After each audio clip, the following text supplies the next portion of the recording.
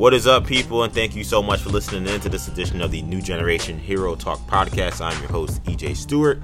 We got a great show lined up for you guys today. We'll be talking plenty of Birds of Prey. We had a Birds of Prey release come out this week. We watched that movie, so this episode will also serve as a Birds of Prey review show. We also have some box office numbers that have come out that are very interesting, and I have a lot to say about. I'm sure we all have a lot to say about the box office performance for that movie. So we got plenty of Birds of Prey stuff. We also got some interesting Marvel stuff, some director news, some interesting little tidbits, some maybe hints at what we may be seeing in future Marvel movies and on television. So we got a lot to get to. I don't want to waste too much time when we get to my co-host. I'm gonna start with Shamari Stewart joins me in the studio. Shamari, what's up, dude?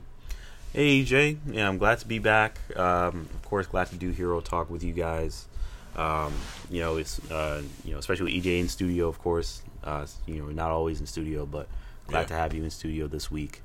And I am glad because we're gonna have quite a few interesting things to talk about. And of course, we have that Birds of Prey movie review, which we had been anticipating for many months now. That's the first superhero movie review of the year, right? Yeah. Yeah, so it's the first superhero movie review of the year. So it's exciting stuff. It's one of many I'd say not many, because this year is kind of all we have is Eternals and Black Widow. Eternals and Wonder Woman. Eternals, we do have Wonder Woman. Black Widow, and Wonder Woman. Well, I forgot about Wonder Woman, which we'll get into this conversation we're about to have about Warner Bros. And marketing. But indeed. But yes, so there's a lot of good stuff to talk about in this show. Kendall joined me as well. He is not in studio, but he is on this podcast. Kendall, what's up, dude? What are you looking forward to talking about today? Yeah, it's interesting you mentioned Warner Brothers, because while, we'll talk about some of their marketing strategies, one of them that did work was Joker, which ended up, winning an Academy Award for Best Score. Yep. And also won an Academy Award for Best Actor with Joaquin Phoenix, Best Actor in a Leading Role. So shout out to that movie. It's always great when you have these theme park movies, as Martin Scorsese likes to call them. I don't think he would call Joker that. No, because a lot of people argue that Joker is a ripoff of Taxi Driver. Yeah, exactly. He will deny he had any influence on that movie, but yeah. But still, shout out to the superhero movie medium for continuing to break barriers and break ground. After we saw what Black Panther was able to do. So shout out to Joker. Massive shout out to Joker. First of all, that was awesome, and I got to see. I got to watch Joaquin's speech, which was also very interesting. Yeah, he's a lot of people were like, man, he's very he's just as awkward as Arthur Fleck. Yeah. kind of playing himself. That's messed up. I saw someone like, don't think for a second that Batman isn't somewhere in the rafters just waiting for Joker to pull some stuff during this Joaquin Phoenix speech. But it was an interesting speech. Not necessarily one I was expecting. But I think right. Kendall's kind of right. Like, kind of part of the character. Like, who knows what to expect from that someone who would play the role like the Joker. Now, question. Yeah, go ahead. I'm not super familiar with like Joaquin Phoenix as a person before this movie. He had an interesting situation at one of these festivals or something, or another award show where he kind of blew up. I think it was at the Golden Globes, actually, where he kind of blew up at reporters for asking him about the movie.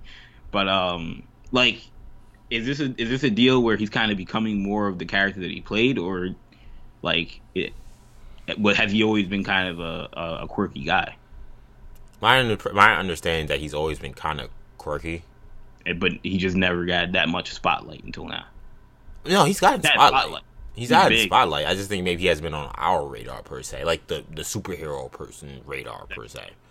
I think in terms of the Hollywood radar, he's kind of always been thought of as kind of like a quirky character. I mean, Shamar, I don't know if you would agree with that. I haven't been. Admittedly, I haven't been following Joaquin Phoenix. Yeah, I have been following his career as closely as probably a lot of other people have been. Sure. but I know he's known in Hollywood. You know, Yeah. that much He's a star. we can Yeah. gather that. Now he's, I mean, a household name to all people. You know, so it's going to be a different vibe. But you know, I mean, this could just be the start for Joaquin Phoenix. You know what I mean? What's also interesting, Kendall, is this win. I don't know how you guys felt about it, but I remember when Heath won for Dark Knight. That felt like a real win for the superhero community. Black Panther getting nominated felt like a real win for the superhero community. Am I wrong in feeling that this one felt different? That the euphoria, the praise, the just over the top bragging that I feel like I normally would have done for a superhero movie actor getting that kind of award. I didn't feel it for this role. Interesting. Am I the only person who felt that way? And then that makes, if so, then I have to ask, well, why did I feel that way? Now I have to do a self-evaluation. But I mean, it's I wouldn't say I felt that way. I would say that I mean, I'm not like the type that would be celebrating anyway, but I think superhero fans should have a reason to feel good about this movie. If I am the only one who feels that way, Shamar, you don't seem to. You haven't chimed in about it. Did you also feel that way, or am I on the island here? If I'm on the island, then I can maybe explain why.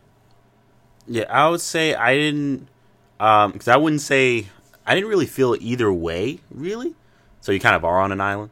Okay. But I didn't really have any kind of opinion in terms of even thinking about it in that way. Okay. So I just saw it as, wow, Joker, good for Joaquin Phoenix. I guess the reason why I felt that way was because of this is the first time I think I feel how some of the people who feel like they get ostracized and kind of pushed aside by, I don't know what to even call them. I don't want to just say the liberal mob, like something like, Rush Limbaugh would say something like that. The elites. But I guess I kind of got beat down by how much people were like, this is a white male rage movie, and if you like this, something's probably wrong with you. And it's not like those people are a lot of people even, because you realize how small social media is, and yeah, you could definitely overrate it in terms of how loud that small echo chamber is. But I think it beat me down a little bit, and I think that the normal happiness I would have had in seeing a character that I followed so closely throughout my entire life, and a movie I loved so much, and a performance I loved so much. I think that all that baggage that came with it, I think ended up kind of soiling that feeling. The feeling that there are a lot of other people who look at that movie as dangerous or as just another example of again, white male rage, which is something I 100% don't identify with. As a black man, I have no identification whatsoever. And I don't know, I think that kind of it didn't hit me the way it should have. I was happy. But I remember when Black Panther was nominated that morning and just how that felt. I remember when Heath won and how that felt. And this just felt totally different. I think it was because of there's so much of the, if you think this is great or if you think this is good, something's wrong with you. And I don't know. I've told you, I've gone on that rant a million times on this show, so I'm not going to do it again. But the whole idea that if it's not for you, it's bad thing. It's just the worst thing we have going on, I think, in how we analyze anything critically. Yeah, and that's I think usually doesn't bother me, but I think it bothered me with this. For me, I think the other factor that you have to consider is it could also be a little bit of all right, especially with a character like the Joker that you mentioned, Heath Ledger, it's not when something happens once, or twice, it's kind of wow. But after now it's starting to become normal, which is great. And maybe that's a part of it as well. That these superhero movies and these superhero characters, winning, and one, it wasn't an upset. We kind of already knew. I wouldn't say we knew, but there was a good chance that he was going to win. But it's now becoming normalized that these superhero movies can compete. Depending on depending on the type of movie you make. It's still not going to be easy. It's still an uphill battle, but I guess when you take out that lack of surprise, that element of surprise, I think that also kind of plays a role in maybe not having the same kind of reaction, because when Heath Ledger does it, it's the first time, and sure. when Black Panther is nominated for Best Picture, it's the first time. Like those types of things are factors, I think, as well. For sure. Yeah, I think that's a great point too. Shout out to Joaquin Phoenix. Shout out to the whole Joker crew. And not to cut you off, but this in reality is also the first time, because it's the first time a lead has ever won. But yeah, and that's true. But and I thought about that when you said it, and I'm glad you corrected yourself in that aspect. But I kind of let it go because I was like, but it's still, I don't think it really mattered to me if it was like the lead or not. Like it still felt like, an actor who played a role that already another actor played that same role and won. That does add to it too. But I do think that you're right that is a factor. But I do think another factor also is just like how much segments of our society were trying to make people feel bad about liking this. And I don't know. Again, like it's one of the things I think is so whack. Like it's just like there's certain things I just think are whack, and like I'll never like understand or like try to like justify. But like that deal of like making people feel bad for liking content, it's just not for them. Like it's just like, I don't know. It's just something I don't get. But anyway, let's get to the show. Let's talk about Birds of Prey. We'll get to the review in the second half of the show because you guys clearly, I know you guys, some of you guys might not have seen it. The box office numbers suggest maybe a lot of you didn't see it, which we're going to talk about in a second. But if you have seen it, we're going to have a review of the show, a review of the movie rather, and the second half of the show, so you could fast forward probably an hour or so to get to that part of it. Let's talk about the box office, so we'll have no spoilers in this aspect of the conversation. So this is a non-spoiler conversation about Birds of Prey, just in terms of the box office. Thanos fills up. Well, wait till you see Green Lantern. So this was not a good weekend for Warner Brothers. You got to just be blunt. We can talk about the critical success this movie is, because right now it is. The critics love it.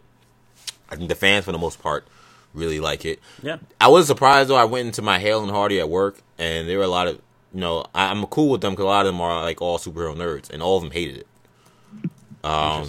Which was surprising. But then one of them threw like a whole like, but what do you expect from DC? And I was like, is this just like a DC hate thing? I couldn't tell. I didn't think those people existed. But then I was like, maybe these are the people that DC fans complain about. And we'll get into what we thought about the movie, I guess, later on in the show. But even without barring our opinion, most people seem to like this movie. That didn't seem to help the box office because it did terrible numbers. It raked in $33 million over the course of the weekend domestically. That's $20 million below expectations. It over the course of the worldwide weekend, it only raked in $81 million. I hate to use the word. I hate to use it, but I gotta say it. This is a flop. I mean, is it? Wow. How else can a superhero movie in 2020 with one of Hollywood's biggest actresses, with one of DC's most recognizable characters, does $33 million in the opening weekend? There's no other way to describe that other than a flop. And when you guys hear me talk about the movie in the second half, you'll know that pains me to say that. I don't take pride in it, but that's a flop. Easy. Not even. Does someone want to argue this? Because I don't think there's an argument. Those are terrible numbers. Yeah, there's no argument. I mean, the movie did not do well in the opening weekend. I think that there are varying reasons. It's all due to marketing. But there's varying reasons within the marketing. There's many, many things that they should have done differently. Some things they're trying to retroactively do. Some things they're trying to retroactively do. Which is crazy. And there's some things that are just parts of the movie, good or bad, that are not going to help its sales. Mm-hmm. So, I mean, there's various different aspects. So, it is, when they first started marketing the movie, and I think you hit the nail on the head when you pointed this out, EJ. Mm-hmm. They marketed this as a Harley Quinn movie. Mm-hmm. It's Harley Quinn, the movie, with Birds of Prey. No one knows what the Birds of Prey are, who they are, what their deal is. No one knows who they are. I guarantee you, people watching the trailer are like, oh, who are these other characters? I have no idea. Harley Quinn, she's being Harley Quinn in the movie, and there's Ewan McGregor's in the movie, Obi-Wan, and like that's it. That's really all you know about the movie based on the first trailer. The second trailer I thought was much better. Yeah. Though even given that, it didn't gain enough steam. It just absolutely 100% didn't gain enough steam in time, and I feel like it didn't. And I'm gonna keep my review out of it, but there are good portions of the movie that I don't feel like were advertised as well as they could have been advertised. So yeah, it's a shame. I feel like it's funny because normally I'm not, Marvel. If DC did what Marvel did, but if they got the people who cut Marvel's trailers to cut trailers for this movie, I think this movie would have done much better. People that market Marvel's movies to market this movie, I think this movie would have done 100 times better. And people that are marketing Black Widow, I was about to say, who were marketing this movie would have done much better. I was about to say, because there are going to be people, Kendall, who are going to, the idiots on social media will lean on, oh, it's the women, that's why it didn't do well. Meanwhile, we've already had Captain Marvel, Wonder Woman, massive successes.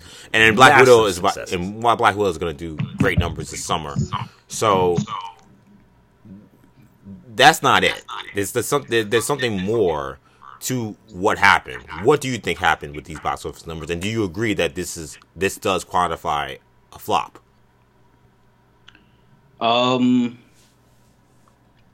It's interesting. I don't know if we talked about it last week or maybe it was just me and Shamari talking in off air, but I know we mentioned how we both thought that this wasn't going to do well financially, and you look at that, the fact that we were able to kind of predict that this wouldn't be a smash success makes you think that certainly some of it has to do with the marketing of this movie. This movie compared to Suicide Squad just hadn't been, I feel like, at the forefront of the pop culture conversation. Now, this movie doesn't have Will Smith, and I think that certainly hurts, but there's still no excuse for this movie to kind of be, the kind of no-name, movie that it was when, like you said, it was a good movie, it has a lot of character to it, has a lot of energy. It's not a boring movie. It had a lot of potential to be marketed a certain way, but I don't know. I just, you wanna look at, obviously, like you said, people look at, it's an all-female led movie that's gonna hurt it. Like you said, I'm not buying that. There are plenty of female centric movies that do much better. I don't know. Warner Brothers, from what I've heard, Warner Brothers has mentioned the coronavirus that's an outrageous number. That's an outrageous excuse. Yeah, that's what I heard. That's just bizarre. So I don't know if that's the case or not. That's what some people are talking about. Well, the coronavirus is affecting the numbers potentially. I'm like, I don't know. If coronavirus could be in New York City, and trust me, Avengers Endgame would have done just fine. It could have been in New York City, hundreds infected, people were seeing Endgame. Would not have bothered, wouldn't have affected that at all. So let's get that out the window already. Yeah, so I mean, I don't know. I look at the marketing of this movie, and I think the biggest issue was that I think they overestimated Harley Quinn's pull, and I think in today's day and age, if you don't have a cast full of big name actors and actresses, which this movie just didn't have. It had Margot Robbie, obviously, and Ewan McGregor was in there, but it wasn't like a bunch of A-listers like Suicide Squad was. You have to sell people on the story, and people weren't sold on the story of this movie, and the story of this movie isn't that complex, and some people may have issues with that, but a lot of people, didn't even know what the story of the movie was, and I think there are some aspects of it where it's like if you tell too much, it kind of becomes spoilers, and they kind of left it vague for a reason. Because even the way they tell the story, it's kind of better to not know anything, so you can't kind of tell what's going on.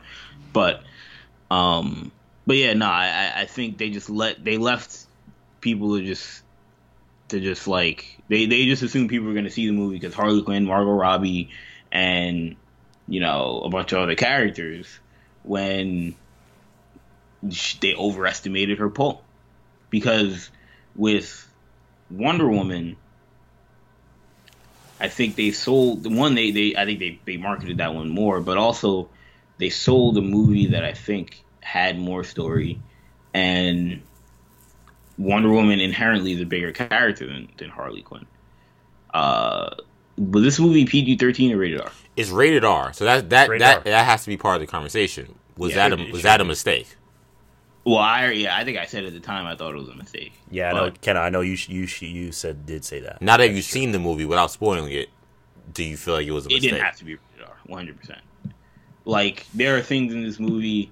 Honestly, I feel like this movie was kind of rated R. I don't want to say for no reason, but like, I don't think this isn't one of those movies where it's like, all right, it's rated R and they used it. Like they kind of, they still, I don't say they told the line. It's not Deadpool, right? It's not Deadpool. Like the theater I went to was very, very empty, but there were kids in there, and like it wasn't like I was like uncomfortable watching this movie with kids. You know what I mean? Right. So on that level, I'm like, it probably should have been PG-13. And I don't know if that probably doesn't get them even that much more, but it gets them closer. Yeah. To a more respectable number. So, that also didn't help. Yeah, the rated R. Yeah, I mean, it's funny. Shout out to my dad. I didn't even think about the rated R rating when thinking about this box office number. But you and him are 100% right. That was a terrible decision. Like, clearly, easily. Like, especially for a movie that has its themes of female empowerment. That's what I said at the time. That you wouldn't allow young girls to see it by the rating you gave it. It just seemed odd. Like, to me, like, superheroes are interesting because, like, yeah, like, us fanboys, like, we are the core. But in many ways, like, you got, just like in politics, like, you can't just always just appeal only to your core base that may be small. You got to bring in a broader coalition. These are the buzzwords you're hearing nowadays in the 2020 election. It's kind of the same with movie making. I mean, yeah, me, you, and me, Shmari, and Kendall may be the core, quote unquote, and maybe other fangirls are the core, but like the broader base for superhero movies includes kids. That broader coalition includes a lot of kids every time. That's also not arguable. Like, so, and I'm not saying you need to make a movie that's geared towards kids per se, but like, to me, to just eliminate them, it was a very risky move. Like, that was, and to me, if you're gonna do it, you better, like you said, you gotta earn it. You gotta earn that rated R rating. Like, you rather get your money's worth. Just like, if you're gonna get in a fight, get your money's worth. Like, don't play patty cake. Really throw it down. If you're gonna do rated R, get your money's worth. Did they really get their money's worth with this rated R rating? I would argue, probably not. There are a couple of gnarly, violent scenes. Like, oh, okay, that was pretty crazy. There are a couple of F-bombs in there. Were they necessary? Did they add that much to it? I don't know if they really did. I mean, they were, and there are a lot of things they did that I feel like maybe if you didn't show the gratuity, like as my dad mentioned, you could have still had those scenes, but just not shown the gratuity of it. Like, I don't want to get into spoilers, but like things that happened, you absolutely could have had happen and just not shown it. And I don't think it would have changed much. Yeah.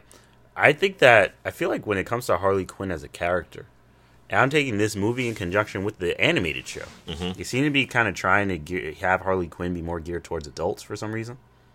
I mean, the adults people are adults now. I'd argue she grew up with Harley Quinn. And I'd argue that I can see the argument that she should be.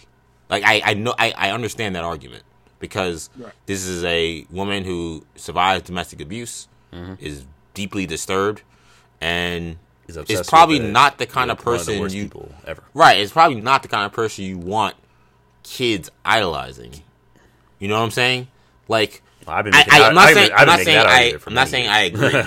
Yeah, and we both are making an argument. So I'm not saying I agree. I'm not saying I disagree with what you're saying. I'm just saying that argument is an argument that on the surface makes total sense. It does make total sense. And, though I feel like by that same token, yet they have Harley Quinn included in, like, say, the DC superhero girls. Yeah. And other things exactly. where they're marketing Harley Quinn to kids. Right.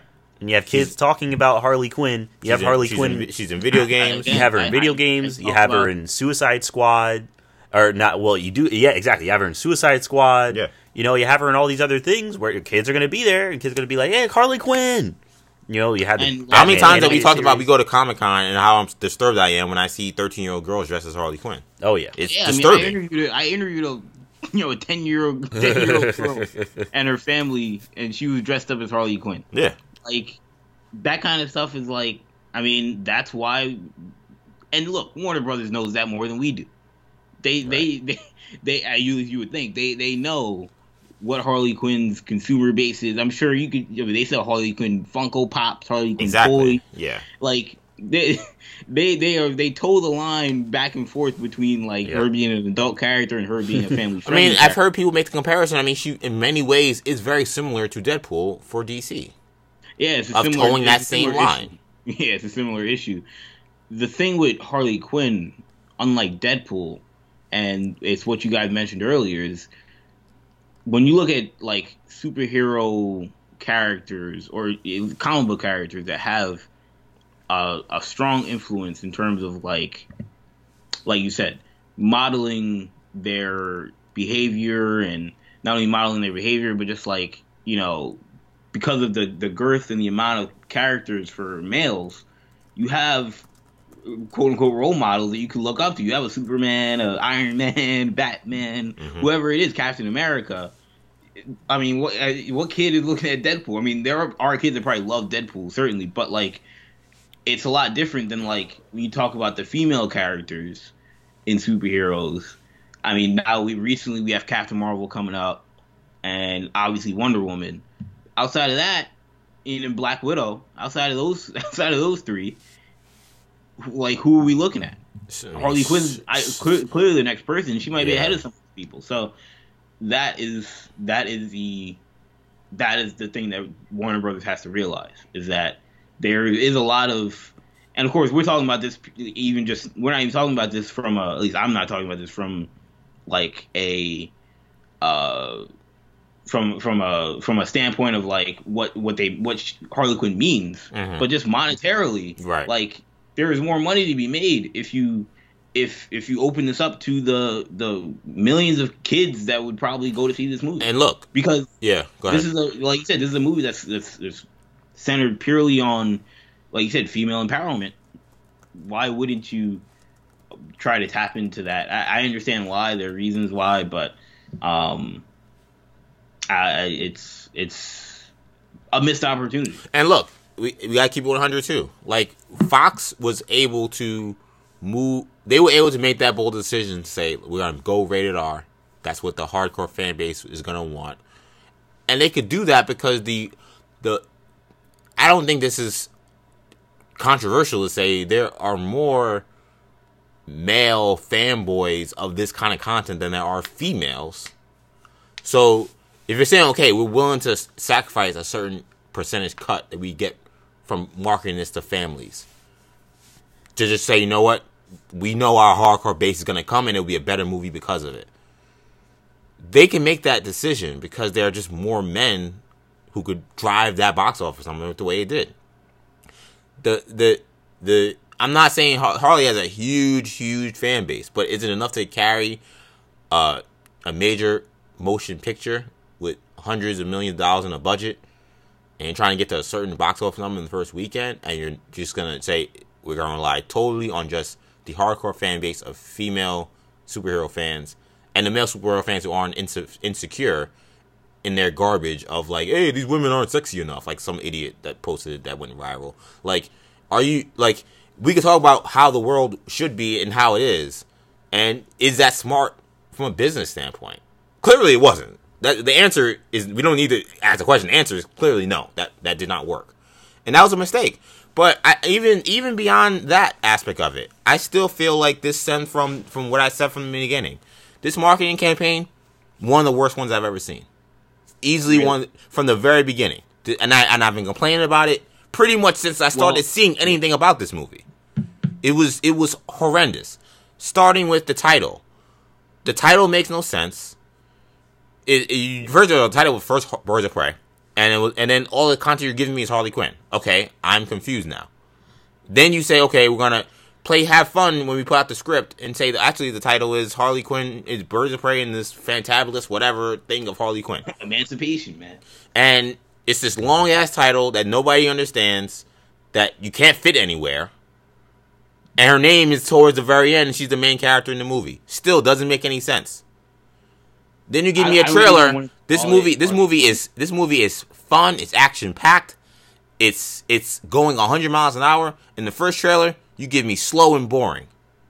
It doesn't make sense with how colorful this movie is, how much humor there is, how much action there is. Why are you giving me a slow trailer that's kind of not giving me much, kind of being loosey-goosey with what the story is about? Why? Just show me a bunch of action. Like, every aspect, the only time they did anything right with this marketing campaign was by the end when they finally gave us a second trailer and they gave us closer to what this movie ended up looking like. And everybody's like, oh, wow, this trailer is actually pretty good. I said, wow, this trailer is really good. And I thought this movie was going to be great when they first announced it. But from the very beginning, they just didn't know how to market this movie. For the life of me, I don't understand why. When whoever, I can't remember the woman that did the script. I know Kathy Ann's the director. But soon this screenplay came out. Was it Christina Hudson? Was it her name Hudson? I thought it was like Hendricks or something. No, it's Hudson. Hudson. Okay.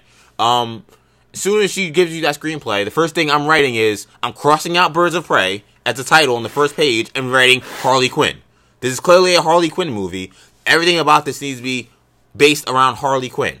If you want to include these Birds of Prey characters, that's fine, but this is clearly a Harley Quinn movie. Why they were marketed as anything else, I don't get. Especially when Harley Quinn is so popular. Like, your only chance at making this movie work, which is just drive home Harley Quinn no matter what. In every aspect of the production, every aspect of the marketing. And they did it in everything except for the name. Yeah. So, like, it's contradictory. Well, you know what? I won't even... we'll get into that in the spoiler discussion. But, yeah, there are issues with that as well. Nothing they did in how they marketed this movie adds up when you watch the movie. It doesn't make any sense. Because to the very end, I'm holding out saying, well, maybe this will end up being a true Birds of Prey movie. And, they just had to try to throw Harley Quinn out there because they wanted to get people to go see it. And then you see it and you're like, nope, this is a Harley Quinn movie. I don't know why it's called Birds of Prey. It doesn't really make any sense. And I have another gripe with... And it's not even a gripe, but it's just another reason why this movie didn't make the money that it probably could have. And this isn't at any fault of any of the actors or the cast, because I thought the cast did a really excellent job for making this what I thought was a very good movie, which we'll get into later. But if we're talking about from a pure monetary standpoint, I don't think, outside of Margot Robbie, I don't think this cast is making you the money that I think they wanted to make or they're hoping to make. And again, it's not a slight at any of the performers, because I thought they all did an excellent job in their roles. Mm-hmm. But in terms of like that household name value, like the box office appeal, about that box office appeal. Remember they talked about Lady Gaga playing Black Canary potentially, or Huntress. We didn't know who she was playing. Like if Lady Gaga is playing Black Canary or Huntress, like that's another 15 to 20 million right there. Right, yeah. That's another 15 to 20 million at least. So if you cast 2 or 3 more household name female actresses, like... But then it gets into the conversation, now you're getting into, okay, how much is money and business influencing creativity and art? Because we all would agree there's no gripes with any of the castings after watching the movie. They all were great. No, I thought they all did excellent. And job. I think most people wouldn't have an issue with the castings, even the people who maybe didn't love this movie that much.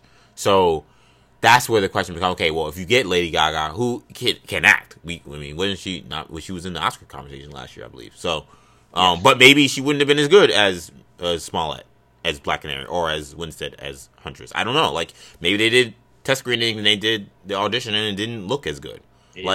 So then what? Like that. So then that becomes another conversation. Like, I think while I agree with you. First of all, I don't make it sound I disagree, right. But I think that becomes the thing. Okay, well, what can we afford to? And also, what can we afford to sacrifice based on how we've done other things? Like, you can't put up a bunch of actresses who are not no names at all, but just not superstar A-list type names, and have a movie and then have a movie named Birds of Prey that nobody knows about. Nobody's heard of Birds of Prey outside of the super hardcore fans of DC Comics, and then be surprised that you have a whack box office number. And then people are like, wait, why is Margot Robbie in that Harley Quinn character that I'm used to seeing? What is this? It just was all confusing. And it's just, what's frustrating is, as us being superhero fans, I feel like, and we've kind of studied this industry now, just superhero movie industry. It was kind of crazy that, like, sitting from my basement, or sitting from my room, my apartment in Queens, I could see these missteps and clearly see, from a marketing standpoint, I don't got no marketing degree. I got a journalism degree and a media studies degree. I don't have anything. I know nothing about marketing, but just me following this industry, I can see, these are a lot of missteps that are clearly hurting this product. And the conversation, there's no buzz around this movie at all. Like, this could end up being really bad in terms of the box office. How could Warner Brothers not? I'll take a Warner Brothers check to market their movie to make sure they got a better number. Because I know the people that are making money at the Warner Brothers marketing department, they getting that coin. And I don't know. They clearly, I don't know what they were doing or how they didn't see the things I was seeing, but it seemed very obvious. These are all smart people, so that's the only last thing I'll say about this is like on the cast thing. Like, it also could have just been a money thing, because like maybe they're within the budget, they couldn't cast certain people, or they just felt we cast, like Beyonce to play Black Canary, like that's gonna cost like ridiculous amounts of money, and like it's gonna then hurt us in the box office. But like, if you don't, like, nobody's gonna see the movie. It was just weird. And like another thing, like just going back to kind of like Suicide Squad, I feel like even granted all those things you guys mentioned,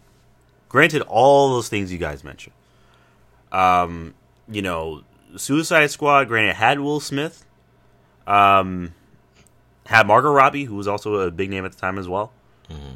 Yes. A lot of the other, Viola Davis, another big. So it had these names. It had 3 big names. It had big names attached to it. It was kind of at that. They had their own. All 3 of those performers had their own cliques of fan bases. And like the trailers these were bomb trailers that they dropped. The trailers were excellent. The music was excellent. They dropped bomb trailers. The music was excellent. The soundtrack was excellent. And then remember at the end of the trailers, they had that kicker with the Joker, with Leto. He walks in. Another number 4, big Leto, star. Yeah. Big star. Yeah. Music star. You're bringing in all the Leto fans in as well. I mean, 4 actors. You're bringing in everybody. Everyone wants to see, well, how's Leto going to be a Joker? What's Leto's Joker going to be like? That's the buzz all over, everywhere. I mean, Joker's in the DCEU now. What's he going to be like? What's he going to do? I mean, that's another thing. You put Joker in this movie. You put Cara Delevingne. Not a big actor, but a big name. Big name. Yeah. You put Joker in this movie, that's another 10, 15 million.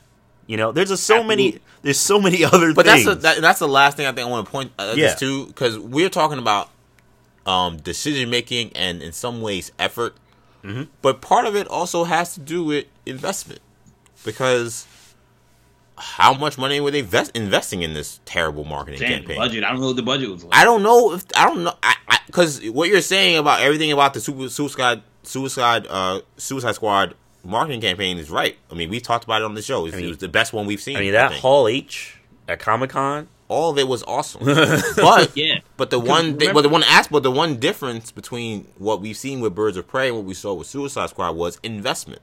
Yes. They invested in that marketing campaign, and they went full tilt. In fact, But they got they return in on fact their they investment, in fact they and they did get a return. You're right, but in fact they, even though the first trailer did pretty well and it was much darker, because once Justice League bombed, one of the movies bombed, BVS, whatever came before, BVS bombed.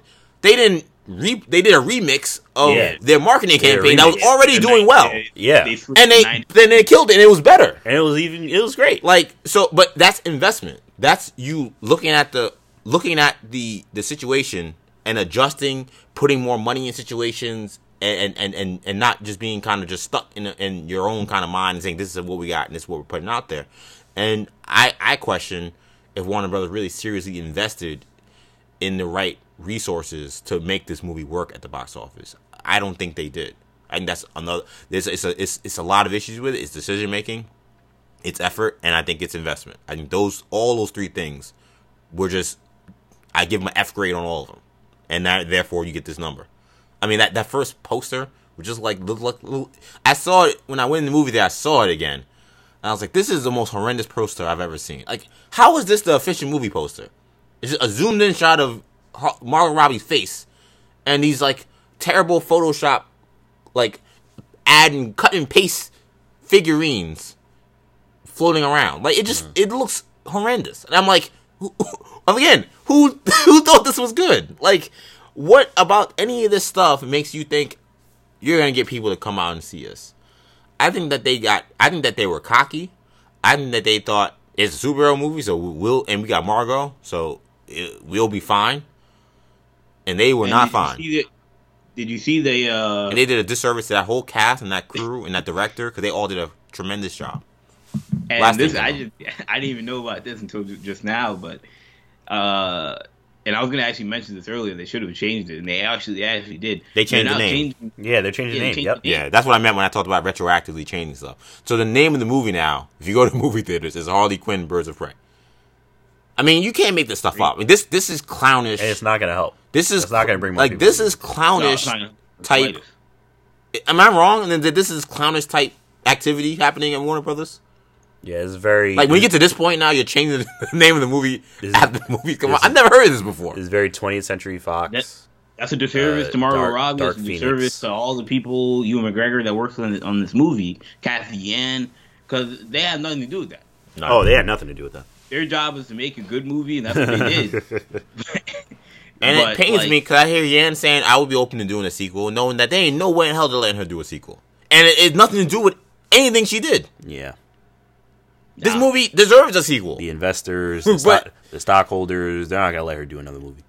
They are not going to lose another dozens of millions of dollars because this marketing team can't put a campaign together. I keep hammering this home because like the actresses all did an excellent job, but like the stories they crafted for each character they all could have their own spin-offs. 1,000%. But like I don't know if people are going to see, a Renee Montoya led movie, or a Huntress led movie, or a Black Canary led movie, or even if all three of them are in the movie. Because it doesn't scream box office, and it's unfortunate. Again, if you would have casted Rosario Dawson as Renee Montoya, this movie makes more money. Yeah, another $10 to $15 million. Another $10 to $15 million, and they're penny pinching. They're and it's not and they casted for fit within reason from a budget perspective, and they did an excellent job with the budget they were given. But Warner Brothers decided to go cheap with this movie, and this is the result. Do you guys think this movie is going to do good in streaming? I mean, it was a good movie, so I mean, it should. I mean, HBO Max. I don't know what that'll end up looking like, or DC Universe, but it should do well. I would say there's no reason why it shouldn't. I mean, it's a good movie, and I mean, to me, Margot kind of reads to me a kind of an actress who I could see getting a lot of streaming numbers. Like, I could see people being like, "Oh, Margot's in this movie. I didn't know. Let me check it out." Like, maybe, like, I feel like her fan base, like, yeah, she's a big actress, but she's not like Scarlett Johansson. Right. Where like I just think no matter what she's doing, her fans are going to go see her. Like I can see her fans who maybe like her but maybe aren't like that rabid. Will then maybe see her on something else later on and be like, oh wow, she's in this. All right, let me check it out. And then they see, oh, that movie was crazy. Why didn't I go see it? It's like probably because you didn't hear about it. You had no idea that she was in it. But I don't know. It's sad. It's sad what happened over there. This new title is so stupid too. Harley Quinn, Birds of Prey. It doesn't even make any sense. What does that even mean? That's like broken English. It's a mess. It's a mess. It's the only way to describe it. We'll get to our review. Obviously, you can hear from a lot of what we said that we did enjoy the movie, which makes probably why we sound so frustrated with these box office numbers, knowing that it hurts any chance we'll see probably these characters again. Margot's probably safe, we think. Well, she definitely is because she's in Suicide Squad. But everyone else, who knows? Suicide Squad will do well, I think.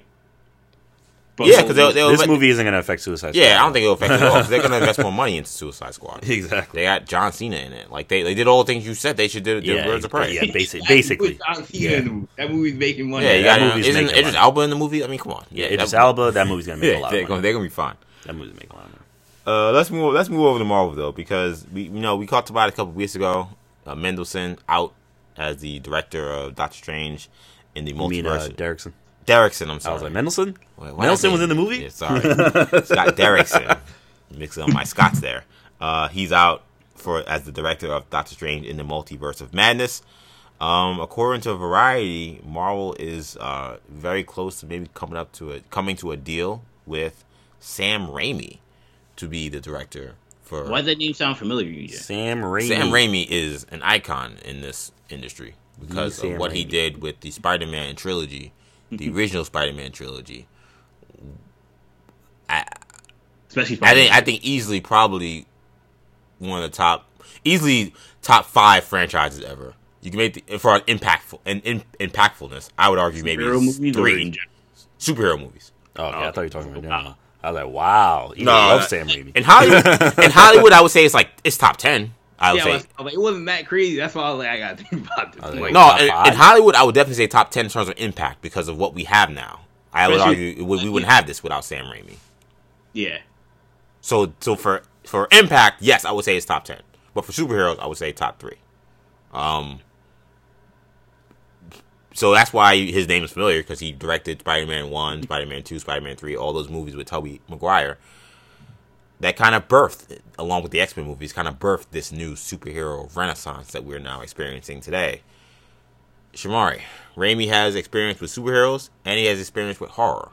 So does that make him a good fit, in your opinion, to do this Doctor Strange movie? I believe it does. I mean, of course, we all went to go see the Spider-Man movies together. Oh, of course. We all saw them together. Kendall, you were there. We were all there. We watched these movies. I was so young, man. I don't remember any of this. What happened in the movie? Kendall, you were in the theater. No, but yeah, you were 4 in Spider-Man 1, but you were there. I only remember the good one, Spider-Man 3. Gee, relax. But yeah, so we were all there. I mean, I remember laughing. I remember crying. I remember being horrified. I mean, those Spider-Man movies are so well done. I am 100% on board with Sam Raimi. And it took me a little while because I had to digest this. This is one that I had to think about. I'm like, Sam Raimi, Doctor Strange. I was like, I got to think about this. Because Sam Raimi, the Spider-Man movies, those movies are very particular, like, types of movies. Yeah. He has an interesting style of directing. But I think that style would work with Doctor Strange. Mm-hmm. I could see following the way we followed Peter Parker's journey. I could see us following Stephen Strange's journey in a similar way, but maybe just a lot more trippy. A lot of trippy stuff happened in Spider-Man movies. Yeah. So, I mean, I could absolutely see Sam Raimi directing Doctor Strange. I loved the takes that he had on a lot of the Spider-Man villains. I enjoyed, a lot of people, have a lot of issues with Spider-Man 3, myself included. I did enjoy... I think Kendall's the only one who doesn't. Yeah, Kendall is having Kendall, for the fans at home, loves Spider-Man 3. So big Topher Grace guy, man. Yeah, big toe for Grace. I had my issues with Spider-Man 3. Though I enjoyed his take on Sandman. I enjoyed I enjoyed most of what he did. There are pieces in there that are there are elements of that movie that are wonderful. Even the remember people, well, I was gonna say people clown the at the time we clowned the cool Peter Parker scene. That scene is extreme. If you watch it and get into the funny scene, it's very funny of him when he becomes Black Suit Spider-Man. He's walking around all messed up, and he gets Eddie Brock fired. Yeah, and I remember those trailers of seeing Sandman. I remember bugging out. You talk about a legendary marketing campaign. Jeez. Campaign oh my god! I was like, man, this movie. Everybody had to see that movie. I was like, I have to see this movie. So yes, I'm 100% on board with Sam Raimi. Neo, anybody can fight me on it. I'm on board with Sam Raimi taking over Doctor Strange. Kendall, you on board? Yeah, why not? This certainly. What I think this tells me is that it shows me, or it gives us further confirmation, the creativity that Kevin Feige has as a studio head. 100% agree. Because we talked about this a couple weeks ago, how surprised we were that Kevin Feige was considering Patrick Stewart to play Professor X, and how that seemed so out of the box and so unheard of that he would consider somebody like Patrick Stewart to go and play that same character. It almost now makes the Sam Raimi thing more believable, because it's because had I not heard that, I would have thought that this was just as crazy. Yeah. But it's just further confirmation. Kevin Feige is thinking 4 or 5 steps ahead of people. No one thought Sam Raimi would ever come back to do an MCU movie, but why not? There's no real reason why he can't. And if you're gonna pick any of them outside of another Spider-Man movie, Doctor Strange is the one that obviously makes sense. It's funny. I was actually when this news came out, there was the clips kind of been circulating a little bit on the internet with J. Jonah Jameson. When they threw out the Doctor Strange Easter egg in Spider-Man 2, when his assistant was trying to name Doc Ock, and he was like, Doctor Strange? He's like, great name, but it's taken. Yeah. So I just watched all the J. Jonah Jameson scenes from those movies, and he's J.K. Simmons is such a legend. Man. That's why everybody's so excited that he's back in the fold. That character is a top 5. I would say it's a top 3 in terms of actor to character match in superhero movies. 1,000%. Yeah. But you can make the argument he's number 1, personally. Yeah, you could definitely. To me, it's him and Downey. It's him and Downey. I don't know if there's really any other. You can make the argument he's number 1. He is J. Jonah Jameson. Yeah, exactly. So, and that's why that's what somebody's funny. Somebody actually commented in that video, was he's the only actor where in the first reboot, he was so good they didn't even use his character, and in the second reboot, they just brought him back. Exactly, man. Exactly. That's a different kind of legend, man. Shout out to J.K. Simmons. But yeah, no, I think this. I think Shamar hit the nail on the head that Stephen Strange and Benedict Cumberbatch's character. I could certainly see Sam Raimi adapting that character the way he did with Tobey Maguire's character. Mm-hmm. You have the same New York setting. I was saying the same thing. Exactly. We'll see if that changes at all. But and look, like Shamari mentioned, Sam Raimi had some quirky things in that movie. One of the things that I looked back on when Spider-Man: Far From Home was coming back was, people forget or didn't realize. I didn't even realize, but Mysterio was kind of supposed to be, or kind of was in those Spider-Man movies, because in the first movie, Mysterio is he's the wrestling announcer for Spider-Man. Yeah. And then he shows up in the second movie as someone else, and the third movie as someone else. So and then he was supposed to be revealed as Mysterio in Spider-Man 4. Right. Those types of things. Clearly Sam Raimi is a quirky mind, and then you mentioned obviously he has quite a history with horror movies as well.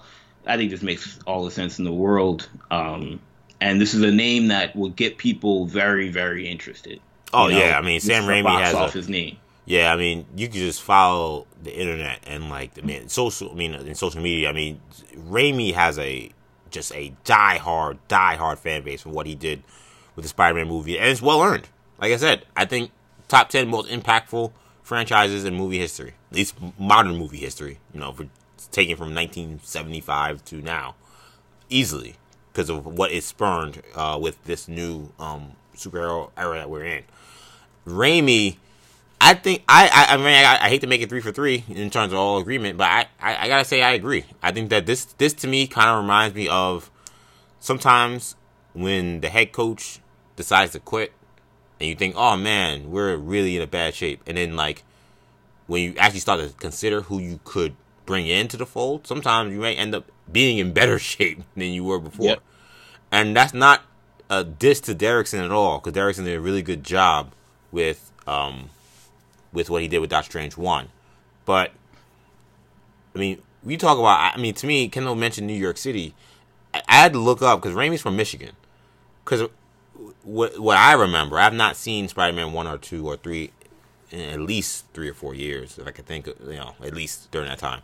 But, like, one of the things I did remember, being a young New Yorker at that time, was how well he embodied New York City and how he was able to it was wonderful. Capture New York City in those movies. Yeah. And to the point where I thought he had to be a New Yorker. I was like, he did such a good job with that. Was he New York? It's like I almost felt more. I almost felt I knew New York more from those movies than I did from actually living in New York. He really you talk about making the setting a character in your movie. He made New York City a character in those Spider-Man movies 1, 2, and 3. And we know obviously Strange is set in New York City. I'm sure he'll be everywhere. So I think that's an aspect of the movie that, in fact, we probably really didn't. I don't think Derrickson ever really tapped into. That we'll probably get a better feeling of in this movie for multiverse, the multiverse movie.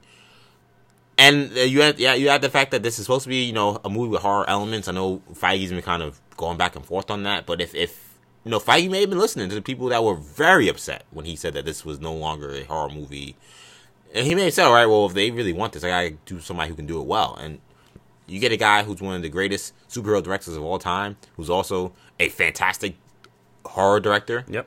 I mean, I don't know how they could have done better, And now it's important to know that Raimi has not directed a movie in 7 years. In fact, he's only done 2 movies after Spider-Man 3. Interesting. One of them was Oz the Great and Powerful. That was okay. The other one was Drag Me to Hell. A horror movie that was excellent according to critics. So that is probably the only thing I kind of pause about and saying, okay, things change in an industry over the course of 13, 14 years. You're talking about Spider-Man 3, that was 13 years ago. That's probably the only thing I'm kind of worried about. And how long ago was Spider-Man 2? Because at the end of the day, Spider-Man 3 wasn't really that good. Yeah, so then if you go to Spider-Man 2, that's 2004. So now we're talking about 17 years, 16 years. So, and this is him starting the movie. I mean, by the time Doctor Strange comes out, it'll be 2021. So that's 17 years. Yeah. And Spider-Man 2, was in development. It's a long time. Yeah, exactly. So he hasn't done this kind of movie in a long time. But at the same time, maybe that's a good thing, because maybe he's gotten a chance to really watch and maybe there are aspects that he brings to the table that we haven't seen, that are fresh, that we haven't seen, or maybe we haven't seen in 20 years. You know what I'm saying? Like we're people complain. That's the other thing I thought about when I heard about this news, which was kind of exciting, because I think we all kind of assumed that once Derrickson was out of the picture, that we get some Feige puppet to be this director. I think we all thought that. Oh, was Peyton Reed gonna do it? Yeah, it was just to be somebody that could just do a cookie cutter movie. And that Feige wanted to do, and we know what that movie looks like. It's never bad. A guy to just film the movie, and we know what that movie looks like. It's never bad per se, but a lot of times it's not special. Yeah, exactly. And I think we all were kind of worried because we knew that this is a May date. This is a movie that's really going to probably tie into, in the largest way, what happens in Phase 4. We couldn't afford a cookie cutter Feige movie for this movie. When he goes to Raimi, he ain't done a movie in 7 years. He ain't coming out of the woodworks to do some cookie cutter movie to just take the paycheck. He could have been done that. He could have done that. He had 7 years to do that, and he didn't. And he's only done 2 movies since Spider-Man 3. You know how many checks he could have cut since then? To me, him getting into the fold means that he was excited about the script, potentially. And he was excited about the freedom that he was going to get from Feige. Mm-hmm. And I think that it's not like he needs this money. It's not like he doesn't need it. Of course not. He's one of these people going broke. If he had a good agent, I would hope the royalties he got from anything that happened with Spider-Man, he should just be getting paid for the rest of his life. Yeah, if he had a good agent. Now, I might rebuy that box set Blu-ray just to give him some coin. Give him more money. I won't do all that. But now, if we talk about drawbacks. Another thing that I'm not super concerned about this, but these are things people could potentially talk about. When you talk about Spider-Man 3, and even the other ones, but particularly Spider-Man 3, I think his biggest issue maybe one of his biggest issues has been juggling a lot of characters and a lot of things, and particularly a lot of villains. And we know in this Doctor Strange movie, there's going to be a lot going on. Yes, there will be. We know that it's going to connect to WandaVision somehow, and the Witch, and we know Baron Mordo is supposed to still come back and play his thing as a villain, and we know Nightmare is also supposed to be the villain. We don't know who else could be showing up, but we know there's going to be a lot happening in this Doctor Strange movie. Will he end up doing a better job of juggling all these characters and villains than he did in some of those Spider-Man movies? What's interesting is... Especially since Mordo, by the way, not to cut you off, but especially since Mordo kind of a similar story to Harry Osborn, which kind of felt very flat. What's interesting about that is Raimi didn't write the screenplay for Spider-Man 1 and 2, but he was part of writing the screenplay for Spider-Man 3, along with his brother. So and that was the one that had the most issues with juggling characters. So that's... Now, I highly doubt he's going to be writing the screenplay for this movie, but... He won't be. In fact, they got a screenwriter, I believe. I think it's the guy who is also doing Loki, I think I saw. I feel like I saw something like that came down the wire this week. So he's not writing the screenplay for this, so that's helpful. But it is something to think about, for sure. And I think that, honestly, I have so much faith in this Raimi Feige tandem. I agree, yeah. Yeah, Feige's not going to let this happen. Feige's not going to let Raimi just go off the rails and make a Spider-Man 4 bomb. Like, he's going to make sure that this is following, the story that he wants to tell within the MCU. But he's also going to let Raimi have kind of his sandbox with Stephen Strange, and maybe add his elements to the story. And maybe add his Raimi touch as well, and telling. I think he does a good job with telling a lot of personal stories as well, and having a lot of interpersonal conflicts within the movie as well. I think this is just going to be a 100% success. I have 100% faith. Well, look, man, shout out to Sam Raimi. I hope he inks the deal and he's on board. We want to see what he could do. To me, I love the idea of like the old gunslinger coming out of retirement to show that he could still go with the young kids. He's been completely out of the fold for a long time. These Russo kids. No, but to me, I know, I love redemption stories, because I feel like, I don't know, I think that everybody could love a redemption story, and not to say he needs redemption, but because again, he's a legend. But these kids like Favreau. We've been talking about the Russos, Favreau, we've been talking about all these other people for all these years, and in fact, his core fan base all the time because trust me, all you gotta do is you don't gotta look that far on the internet if you're a Spider-Man fan to find the Raimi fans being like, oh, this is nothing like the Raimi movies, and everything's been bad since the Raimi movies. Like, he has a hardcore fan base that rightfully so stands for him. And again, they should. What he did is the reason why we have all this stuff, all these Marvel movies, all these DC movies, and the idea that guy can come back into the Marvel fold and is going to be doing Marvel's biggest movie of Phase 4. I'm sorry. That's exciting. I want to see if he can do it, and I have confidence he can. But it is going to be a challenge for someone who's been out of the fold for so long. But he knows how to make movies. He's Sam Raimi, so I think he'll figure it out. But it's going to be fun regardless to see how that goes. Staying slightly on the Raimi bit, I don't want to spend too much time on this, but there was an interesting note that I noticed in some set photos that came out for Morbius. Now, just for those at home, there were some rumors that it was for Venom, but that wasn't for Venom. It was for Morbius. There were these pictures of MTA buses, New York City buses, that had, the Where is Spider-Man ads on them, basically. And in the ads, they have, the ads are, I guess, funded by the Daily Bugle. So, okay, Spider-Man reference, not surprising. But what's surprising for some people was the logo for the Daily Bugle, which you may think, well, why is that a big deal? It's just a logo. It's interesting because the logo for the Daily Bugle is, in fact, the logo from the Sam Raimi Spider-Man movies, not the Daily Bugle InfoWars type logo we saw in that short clip from the post-credit scene in Far From Home. When you combine this with that image of, murderer, that was, graffiti on the wall that had a Sam Raimi Spider-Man costume, we're starting to ask questions about what the heck's going on with Morbius.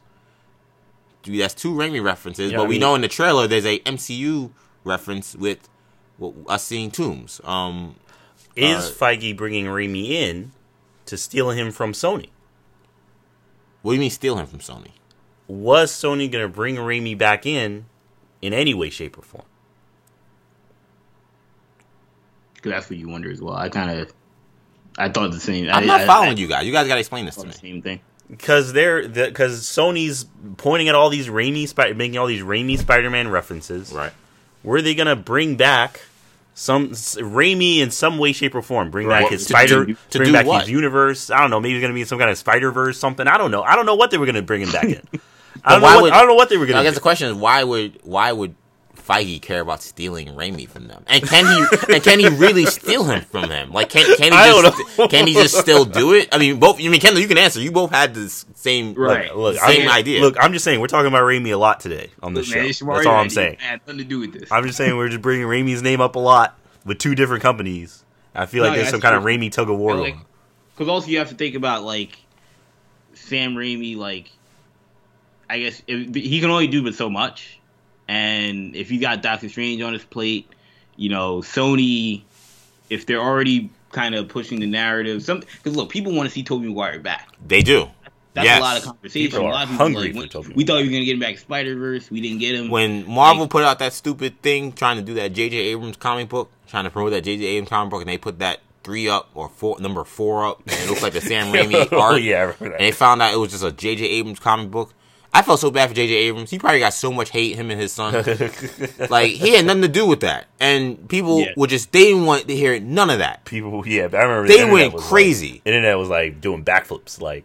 They thought that it was going to be the return of Sam. And it didn't make any sense. So I'm like, why would Marvel's comic book I'm just like, this can't be. Why would Marvel's comic book division put out something about a Sam Raimi superhero?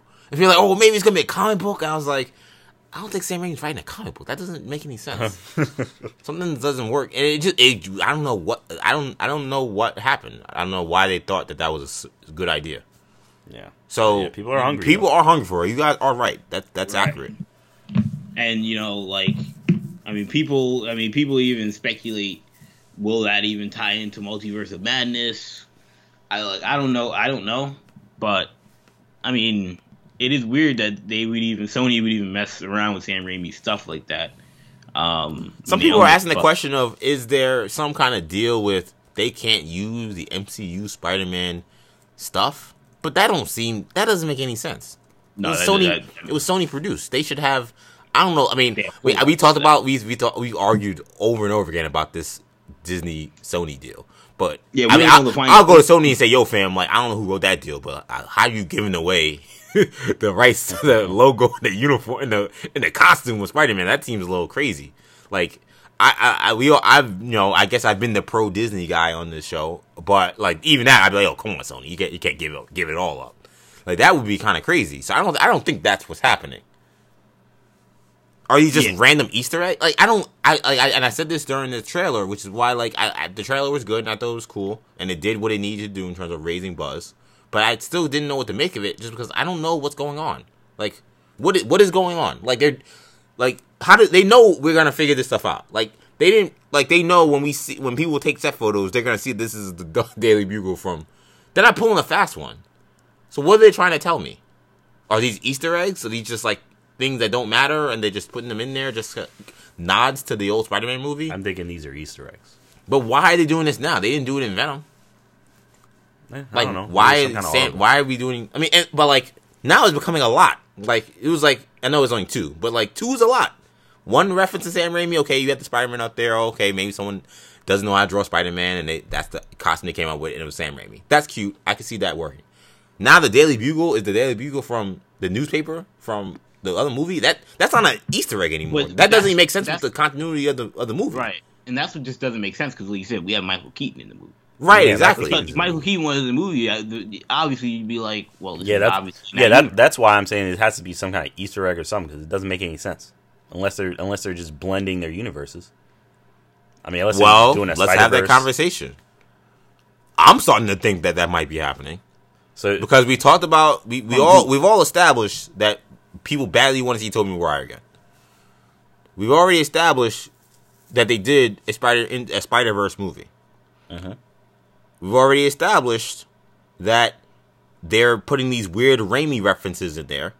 And we've already established, because they did it for us, that there's an MCU tie to it that's clear as day. What else could be happening? Now, do you think this is from Sony or do you think this is from Marvel? This is purely Sony? Or are they working together? I think it's one of those deals where Sony says, this is what we're going to do. Marvel, they are. And you guys are going to have to just work with us. Like, you guys are going to have to just work around it any way we do. Think about it. But, again, we kept asking, why would I ever care about a Morbius movie? And the only time we all cared is that, and that trailer was fine before we saw the Spider-Man stuff. But the only time we really, really cared was when that Vulture showed up. And maybe this Morbius movie is leading to something that's massive. Wouldn't that make sense to bring people out? I just feel like something is clearly afoot, and I feel like I would be just completely closing my eyes to it if I just decided, oh no, maybe they're just throwing these nods in here for from a business perspective. If you're Sony, and we talked about this even with Marvel, with like Black Widow and Doctor Strange, but like it feels weird even more weird for if you're Sony, and you say to yourself, all right, we're gonna create this super mass Spider-Man cinematic universe, and we're gonna break the internet with it, and we're gonna use Morbius as the way to start it off. You know what I mean? Like, I feel like Venom would have made more sense, or like something that's more box office. And maybe I'm underestimating their feelings on Morbius, but I just never like that. That's gonna make Morbius one of, if not their flagship property outside of Venom. But like, if they introduce all the stuff in Morbius, like that completely takes it to another level. And look, they're in the business of making money. I mean, but my thing is Morbius. If any movie that needs a boost to be relevant, it's Morbius. It definitely isn't Venom. Venom had zero connection to anything, and it did numbers. So if there was any movie that absolutely needed that push, it would be Morbius. And when you're talking about dealing with the supernatural, I could see them trying something. It may look cockamamie when they try it, if they do try it, but I could see them trying something that ends up blending universes in a way that maybe a lot of people aren't expecting. I think there's a chance that this is in the Sam Raimi Spider-Man universe, and somehow Vulture shows up, and that may be something that happens that will be explained maybe in Multiverse of Madness. You know, like there may be something is happening. Well, I'm not gonna say it is happening. I suspect something may be happening. Let me say that. I don't want to say this is 100% clear as day. But otherwise, again, this just doesn't make any sense. Like, what they're doing doesn't make any sense. All right, so the only other thing that would make sense is you're telling me that Michael Keaton also plays Vulture in this Raimi universe. That's the only other thing that makes sense. All right, EJ, so I'm marking the date. EJ is saying that there's something afoot in Sony's Spider-Man universe. There's some kind of crossover, some kind of multiverse event going on in Sony's Spider-Man universe. I think that it is I think right now, if I had to put a percentage on it, 60. Wow, that's high. I just feel like there's too many for the they seem weirdly optimistic and weirdly secure in the idea that their Spider-Man universe is gonna work,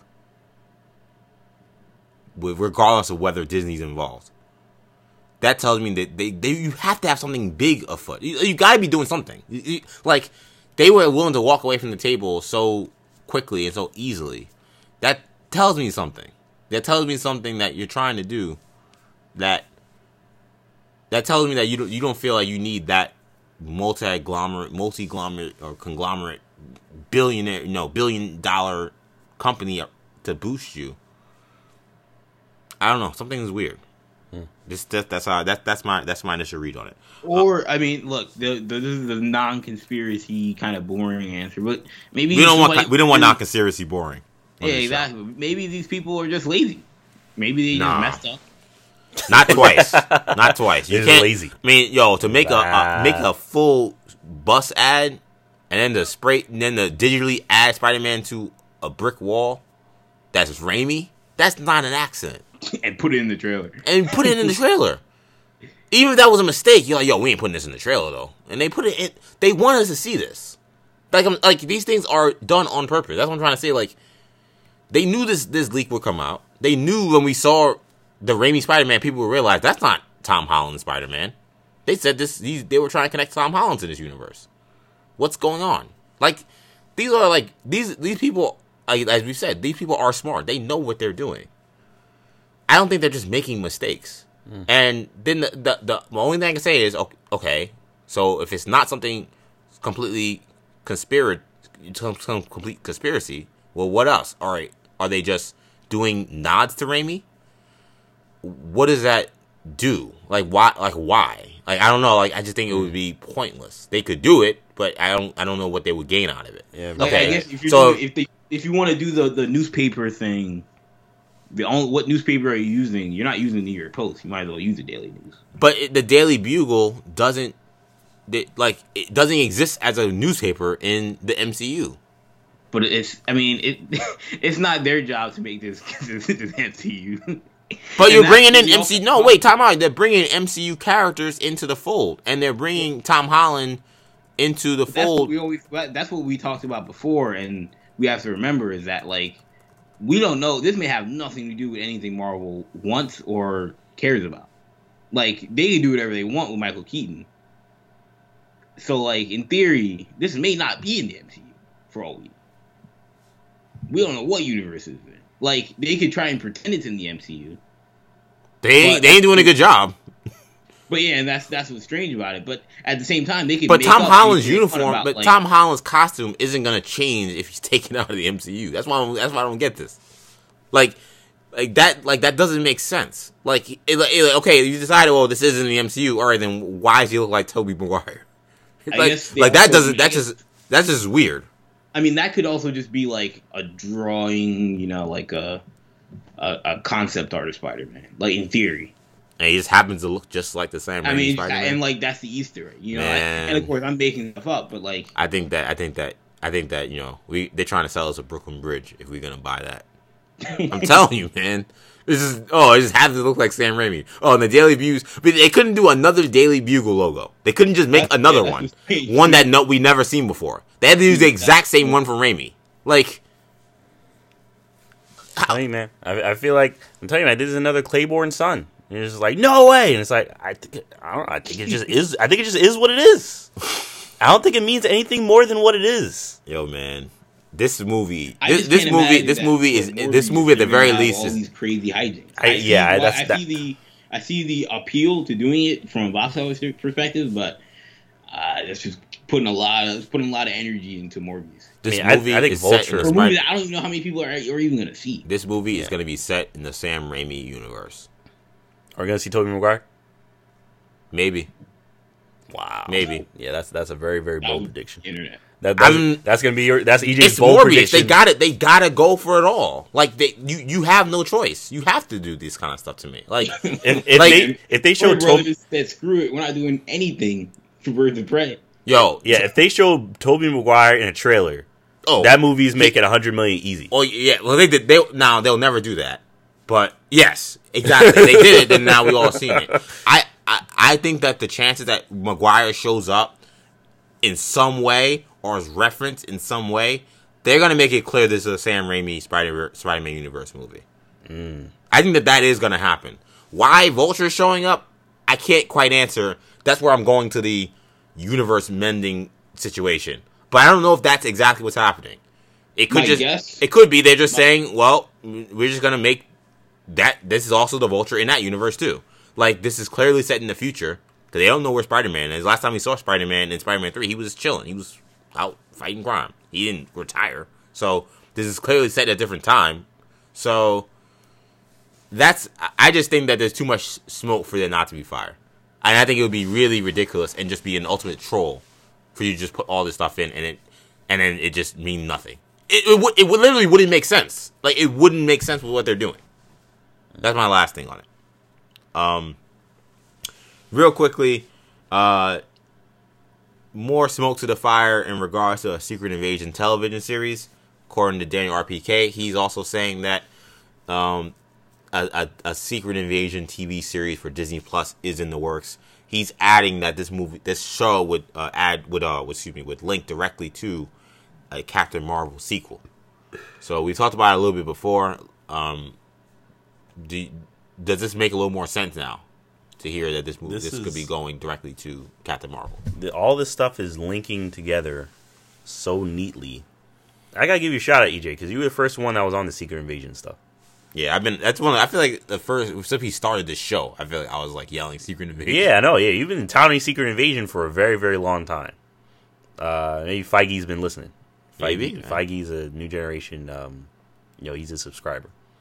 But yeah, I mean, look, it's all fitting so neatly together.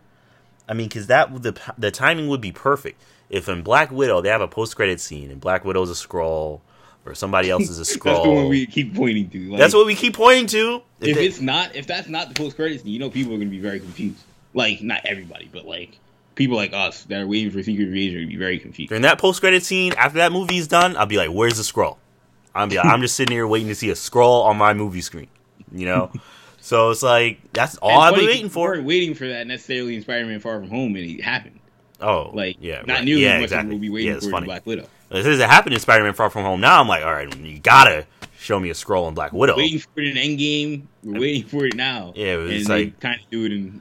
Feige's all like, oh, this is so important for the universe. Wink, wink. It's like, yo. Black Widow's dead. This can't be important. The future of the MCU. The future of the MCU. And now we got all this thing about, and we're going to get to it in a moment, with all these shows that we don't know about. And we got these rumors that, there's a Secret Invasion show. And it's like, this is all fitting so neatly into that theory. So I think this is very, very interesting stuff. I'm very excited. I'm still confused about how a Secret Invasion event is going to work in the MCU. But I'm curious to see how Feige going to try to pull it off. I feel like the confusion, I'm assuming, Sham, and I'll go to Kendall here, comes from how they've established the Skrulls based on... Well, that completely. Captain Marvel 1. And, and also I think, again, just on top of that. And I also think that it's bold storytelling. It's to be telling people in a movie, people in a you've movie seen universe. In movies were not who we told weren't you they who were. we thought they were. That's They just completely were not who we thought they were. Bold in the comics. It's just completely Invasion of the Body Snatchers. Yeah. It's just what you're seeing. It's crazy. Now, we talk about what we expect for Black Widow, and because now we think about, well, first I'll go on the Secret Invasion thing. I think this. I agree that obviously there's more smoke to that fire that we'll see this, and it's an exciting possibility. And like Shamari said, now you kind of think about when it could happen and will it be Black Widow. The other thing I think about, because now I was starting to think about what could Kevin Feige have meant if it's not Secret Invasion, because you have to whittle it down. I think we all know he's not talking about Black Widow as a movie in face value having a huge impact on the future of the MCU. It just nothing that's gonna happen with Red Guardian and and any of those characters. Now I could be wrong. Maybe they set up Florence Pugh's character as the next Black Widow for all we know. I don't know. But if we're looking for something major, we know that again, we know it's set in the past, which is interesting. We know we got the Loki in the Loki trailer. We got, or not the Loki trailer, but the Disney Plus trailer with the shot of Loki. There is a look. He's in some sort of, obviously jumpsuit. Looks like he's been caught by the Time Variance Authority, which is kind of the Marvel Time Police, for lack of a better term. And we know in that show, we've known for a while, that show's gonna have a lot to do with time travel and jumping back and forth in time. Kind of a period piece kind of show. I say this to say that, could Marvel be setting up Kang the Conqueror as the next villain of the next phase? And could he show up in this movie? Why he would show up in a Black Widow movie, I don't know, but it's also in the past. So it could essentially still be in real time for Kang the Conqueror. What is the timeline from the Black Widow movie and when the Disney Fox deal was done? Because that would determine my answer to that question. Because weren't they doing Black Widow before the Disney Fox deal was? I have no clue. And in fairness, like something like Kang, like I would assume negotiated, right? And I would, he could have. That's a character that maybe on a solo terms could have been negotiated, and you could also argue that that's true. If it's something like a post credit scene or something, that's something that maybe you don't necessarily, need to have, from day one. Yeah, something you could have acquired and added. Yeah. Especially because like by the time the movie was done, I think they probably were like the deal was done rather. They probably were filming at that point. Yeah, they were filming. So like, it's possible. It's certainly possible. I guess my only question though is that like we just had a movie that was very much rich in time travel. Like the biggest movie they've ever done was time travel. Do we need that again? I would argue no. I would argue we don't need that again. I know Loki's doing it, and I'm fine with Loki doing that. It's kind of an extension from Endgame, but I don't know if I need another, story arc that is heavily involves time travel. I think with Endgame being the movie that it was, I think we're kind of off that. Now, it's just what's also interesting about Kang, obviously, is that he's the adult version of Iron Lad, which, if they are doing something with the Young Avengers, also could have massive story implications. Because, we don't know who Iron Lad is even going to be. Is it, Morgan Stark? Is it whatchamacallit, Harley Keener? I don't know, and we don't know if that's even a thing that they're doing, but, that could also end up being, like, this is, again, all very unlikely, but imagine if, like, Morgan Stark comes out, and, like, and, like, as, like, a post-credit scene as, like, a villain in Black Widow, we'd be like, what the just happened? That's true. And so I, like, that would be a possibility that I could see them also considering in terms of something that would also like be just as impactful as like Black Widow being a Skrull, which we've talked about for reasons why that I would say it doesn't make sense, but it's hard. It's hard to do. It's not impossible, but it's hard. Staying on the Secret Invasion television future of Marvel. Bob Iger came out last week during his big, teleconference call, and he said that we have 10 shows currently in development over at Disney for Disney Plus. 10. That's a lot. Yes, and I gotta pull up the list. Yeah, the list right now that we have that semi-confirmed or mostly confirmed includes Falcon and Winter Soldier, WandaVision, and Loki. Those shows we're going to be seeing very soon. The other. Sorry, I'm playing this trailer. The other movies and shows rather include What If, Hawkeye, Moon Knight, 6, Miss Marvel, She-Hulk. That's 8. She-Hulk. That leaves us 2 that we don't know right now that are apparently in development. We talked about Secret Invasion. Okay, that could be a big show. That would make sense. What could this other mystery show possibly be? Now, my gut, and I was thinking about this while we were talking about the last topic as well.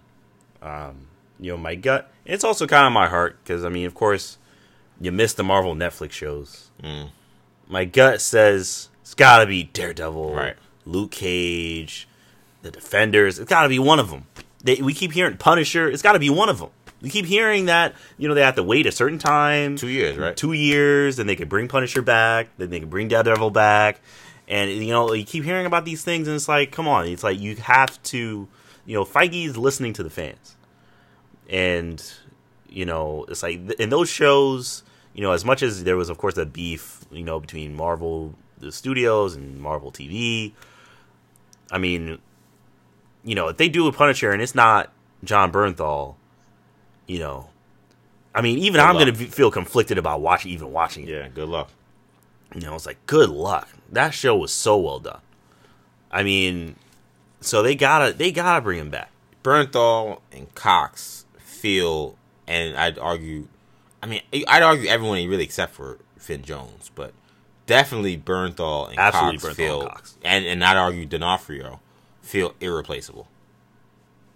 I feel like if you're doing anything with that aren't those people, it's gonna be. It's a tough sell. It's a very tough sell. That guy better be really good.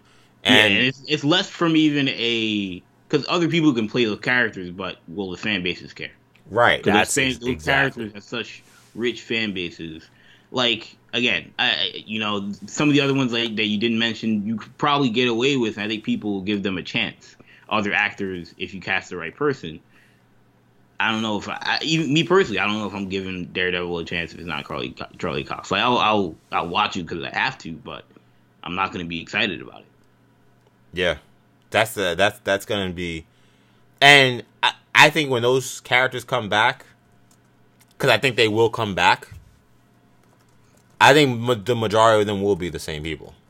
That's my gut feeling. I know there's the idea of, this is Disney Plus. That was, Netflix. That was mature content. This is non-mature content. We assume, but I think that they all know what we know is that. To me, to get people, if you want to really get those people invested in what you're doing, why not bring the established core that those characters already have based on what was established in the Netflix universe? It makes their job. Those shows were still loosely connected to the MCU. It was very, very, very loosely connected, but it was loosely connected. So yeah, it's seamless. It's a seamless fit. Yeah, they already have a set history, and again, you don't have to bring back all of them. Like, you don't necessarily have to recast Iron Fist. You don't necessarily have to bring back Iron Fist. We don't got to see him. Yeah, they may want to, but they don't have to. But, or Finn Jones could play a bit role, or you could do a Heroes for Hire show. Like, there are ways you could be creative with it while still bringing back Daredevil, still bringing back Punisher. Like, they may not want to do the Punisher show because Punisher on Disney Plus probably doesn't make sense. Nope. Unless they change the demographic. They could do a Punisher movie if they want to. Yeah. They may not, because, Bernthal is getting on that level as well.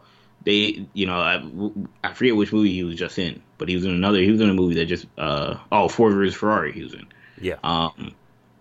There's a lot of potential for them, but, I think we'll see those characters again. I don't think that these are the shows they're talking about, though. My gut tells me that I agree. I don't think that these are the shows that he's talking about either. I think that, but I couldn't tell you what it is though. I mean, my guess is it's on some level related to. There's gonna be something related to space, because that's the only aspect that hasn't been covered. A Nova, a Guardian spinoff. Well, wasn't there supposed to be a Rocket and Groot show? Yes. Well, that was an initial conversation. It was rumored. I don't think that was ever an official report. It wasn't official, but that was something that was being discussed. Yeah, and I can see that being something that they can want to do down the line. Maybe not initially out the gate, especially as they want to kind of feel out this venture and see if it's even viable. We know there were rumors that they were doing Ironheart. We don't know if that's still a thing, but that was something that came out That's true too. You know, That also, to me, months strikes. ago. That also strikes me as something you would do down the line, not something would be one of your first 2 or 3 shows. So that would make sense that would be later announced. You know, something for like 2022, when we're 5 years removed, 4 years removed from Endgame. So like some of the things that we've heard, like those 2 shows in particular, were things we've heard about. Those make sense to be something deep in the future. Of course, you got people also saying, "Oh, is it Cloak and Dagger and Runaways?" Nah, no, they're not gonna wait 4 years to just do season 3 of Runaways. Yeah, no, and yeah, I wouldn't consider that in development. Yeah, yeah, exactly. Yeah, no, those shows, it's definitely not gonna be either of those 2 shows. I don't know. I'm curious to see what it's gonna be. You guys' guess is as good as mine, but if it was one of those, I mean, boy, talk about to cap off like this little 10 batch of shows. They did come out and say the last show is Daredevil. I mean, you want to talk about just like breaking the internet? I hate that term. Can I pay for Disney? Can I pay for Disney Plus for 10 years in advance? Now, it's Daredevil. Another reason why I definitely don't think it's Daredevil is I worry that I don't think they want to step on Moon Knight's toes like that. That's true too. There's going to be some similarities. That's a good point. Just a tone standpoint. So like, and especially if we're going to tone down Daredevil to make him PG, like, it's going to be almost the exact same thing from a lot of levels. So like, different obviously ideals, but like a similar tone. So I don't think they would do that. I would love those. I would love them to try to maybe put Cox in a Moon Knight episode though. That would be amazing. Right. I doubt they would try that, but I want to get. I mean, we should be getting it soon, but I want to get castings from these people. Yeah, I think they're almost done. I think a lot of it is really. They probably are done. A lot of them, from the reporting I've seen over the last few weeks, we haven't really talked about it, but they're very advanced in casting. It's just a matter of, I think, making the announcements at this point. So I expect that to come very soon. Like the castings for Moon Knight and She-Hulk are going to be very, very. I think especially as they get more comfortable putting out content from the shows that are coming out this year and early next year, the 3 shows. Right, because Marvel doesn't like to step on their upcoming properties' toes. Exactly. As they start to do more promo for that stuff, that's when I think you'll start to finally hear some castings for, Ms. Marvel and Moon Knight and She-Hulk. They're gonna have to start filming as well. Exactly.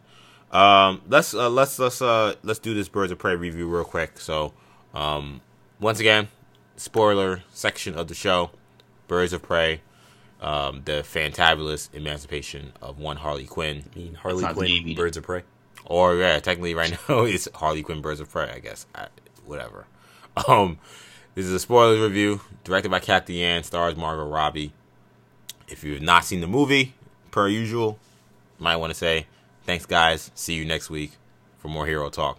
But if you have seen the movie and you want to hear about it, we're about to discuss it. Probably won't be as long as our other reviews because we're running really long on this show. Probably like 20 minutes here. And if you don't care, if you didn't see it but you just want to hear us talk about the movie and maybe we'll make you decide to see it, then by all means stick around. But I guess I'll go first. I thought this movie was great. I really did. I think that the action took me by surprise. I guess it didn't take me by surprise as much because so many people kept telling me that it was this action-packed. But you're kind of thinking, okay, how action-packed is it? And it's a lot of action. It was really great to kind of see them truly embrace, like, just putting, Robbie and even Rosie Perez and, Spotlight and Winstead, we kind of expected them to be action characters, but to even put those other 2 ladies in those roles and having them just like throwing down and really throwing down, it was cool to see, especially Rosie Perez at the end of the movie. It was really cool to see. I thought that the humor for the most part hit. It was good. It was different kind of humor than I think maybe like someone like me being a male honestly was expecting, but it wasn't bad. It just was different, but it was cool. I liked it. The acting performances, I think, are pretty much all fantastic. Robbie is just great as Harley Quinn. I think she was actually, much better in this Harley Quinn than she was in Suicide Squad. I think that Ewan McGregor as Black Mask, maybe the best DC villain ever. Like, he, in terms of, like, because Black Mass is a certain way, and, they're going to, Kathy Yan and Hudson, who wrote the script, like, they were going to, they had their twist onto him, for sure, but, like, that was Black Mass, like, just, like, kind of, like, just, like, loose cannon, yearning for, like, attention and, like, power and adoration. Like, Black Mass is very, like, it's hard to describe, but he's kind of immature. Yeah. And yeah, he's a nutcase. Yeah, yeah. And like the way, like, they were able to capture that in Ewan's performance, and Ewan's able to capture it in his own performance. Just unbelievable job. He was great. Downsides for me for the movie, this isn't the movie's fault, but it goes to the marketing. I mean, it's Birds of Prey, and we didn't really get a lot of Birds of Prey. Huntress is in the movie, Black Canary is in the movie, Rosie Perez is, Montoya is in the movie, but they're never really the Birds of Prey until the very, very end. And even, especially Huntress' character, who I did enjoy a lot, her insertions into the movie are so, like, kind of random and so kind of, like, not, it's kind of disjointed from the rest of the plot. It just feels like, like, you shouldn't have told your people that this was going to be a Birds of Prey movie. You shouldn't have told your audience this was Birds of Prey, because by the end, when Harley Quinn's saying, like, those three, yeah, ditched them, but, like, they decided to be their own crime-fighting unit, and they're going to be just fine. They call themselves the Birds of Prey. I like the name. Like, that's a beautiful ending, I thought. Like, I was like, wow, that really worked, and like, it was very sentimental. It hit well. I hated Huntress' costume, but that was, besides that, that moment, I was like, oh wow, that's a really great moment. That makes sense. And I was like, why didn't they just do that? Why didn't you just say this is a Harley Quinn movie and, like, tease at the end, oh, like, we just established the Birds of Prey as a thing? Why would you give away that they're going to become the Birds of Prey in the title? Like, it just... Right. That's what I was going to say earlier when I was like, I won't get into it because it's spoilers, but I was like, they call it's a Birds of Prey movie, but they're not the Birds of Prey. It's literally like the last scene of the movie. Yeah. To the ending, closing monologue of the movie, that's when they establish a separate thing that is not in the movie. Right. It's like you said, that'd be a better name for a sequel. Right. It'd be a great name for a sequel. Or a spinoff, exactly. And it was weird. The other nitpick I had, too, was... I thought they went with a very unorthodox storytelling format for the first 20 to 30 minutes of the movie. And I think it could kind of take you out of it.